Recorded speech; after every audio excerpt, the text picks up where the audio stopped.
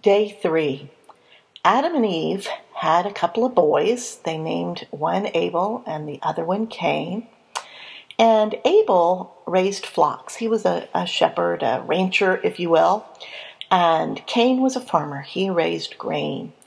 And when it came time to thank the Lord for the abundance that they had, Abel brought his very most precious cattle, his own, what it says was the firstborn of his flocks. And Cain, it says, brought for his sacrifice to give to the Lord. He just brought kind of some of his grain.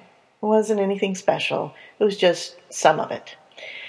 And it's not really clear why, but the Lord was very pleased with what Abel brought to him in thanksgiving, and he wasn't happy at all with what Cain brought to him for thanksgiving.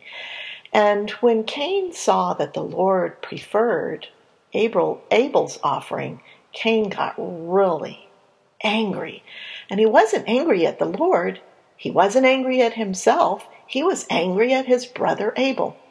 And so he devised a plan, and he invited Abel to come out to his farm fields with him. And Cain waited for him, and when Abel showed up, Cain murdered him. The Lord said to Cain, "Cain, where's your brother?" And Cain said, "I don't know. Am I my brother's keeper?" And the Lord said, "Oh, Cain, your brother's blood calls to me from the ground. What have you done?" And Cain was banished from his farm and had to go out into the wild, wild world. But even after committing murder, Cain spoke to the Lord and said, "I know that I'm being punished, but if you send me out into the world, I will be killed." And the Lord said, "No, I don't want you to be killed. I'm going to put a mark on your forehead so that everyone who sees you knows that you belong to me, and they will not lay a hand on you."